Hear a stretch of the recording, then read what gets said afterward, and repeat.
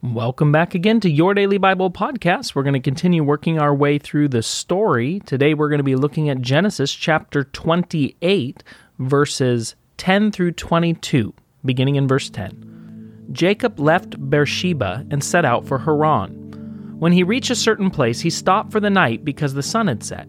Taking one of the stones there, he put it under his head and lay down to sleep.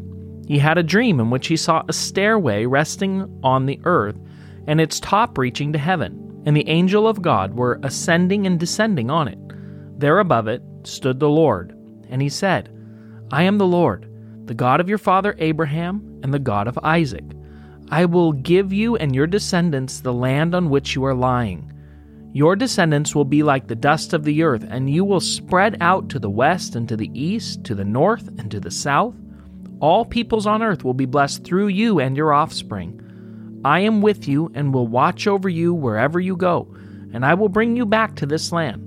I will not leave you until I have done what I have promised you. When Jacob awoke from his sleep, he thought, Surely the Lord is in this place, and I was not aware of it. He was afraid and said, How awesome is this place! This is none other than the house of God. This is the gate of heaven. Early the next morning, Jacob took the stone that he had placed under his head and set it up as a pillar and poured oil on top of it. He called that place Bethel, though the city used to be called Luz.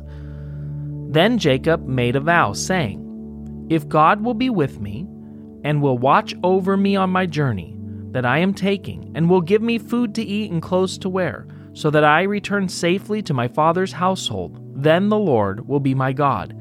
And this stone that I have set up as a pillar will be God's house. And of all that you give me, I will give you a tenth.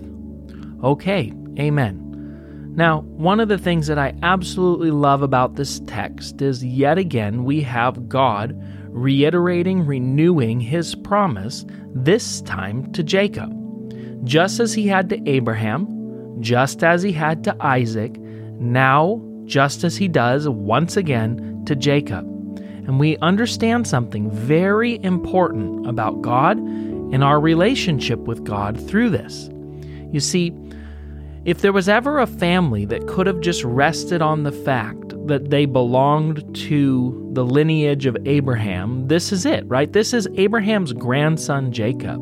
And what we see in this story is Jacob is still kind of back and forth. In the end of it, he says, if these things happen, then God will be my God, even after everything that he's seen. Because see, the reality that we need to understand is just like for Jacob, it wasn't enough to be Abraham's grandson. It wasn't enough to be the son of Isaac.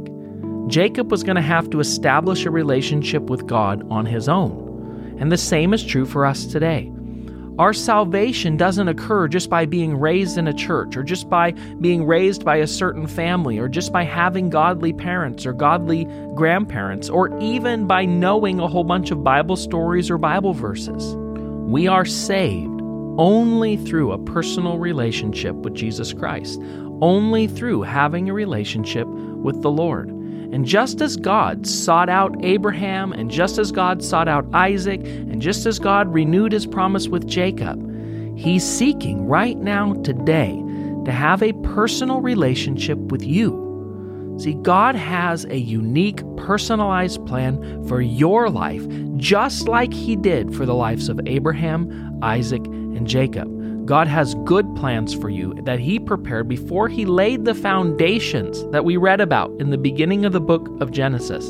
And his first purpose, his first desire, his number one purpose for your life is that you would know him, that you would have a relationship with him. After all, the story that we are working our way through is all about God's desire to seek and save his lost kids and to provide a way so that you can have a relationship with him. Let's pray.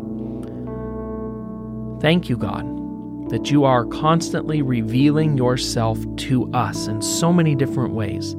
Through your creation, through your word, by your spirit, through other people, you are constantly trying to make yourself known to us. And Lord, we want to be a people who are paying attention. a people who embrace you, who want a relationship with you, who reciprocate your desire for relationship, and who continue to grow day in and day out, not just resting on our lineage or our past or past experiences in our faith, but God, pressing forward for what you have for us today. Thank you. In Jesus' name, amen.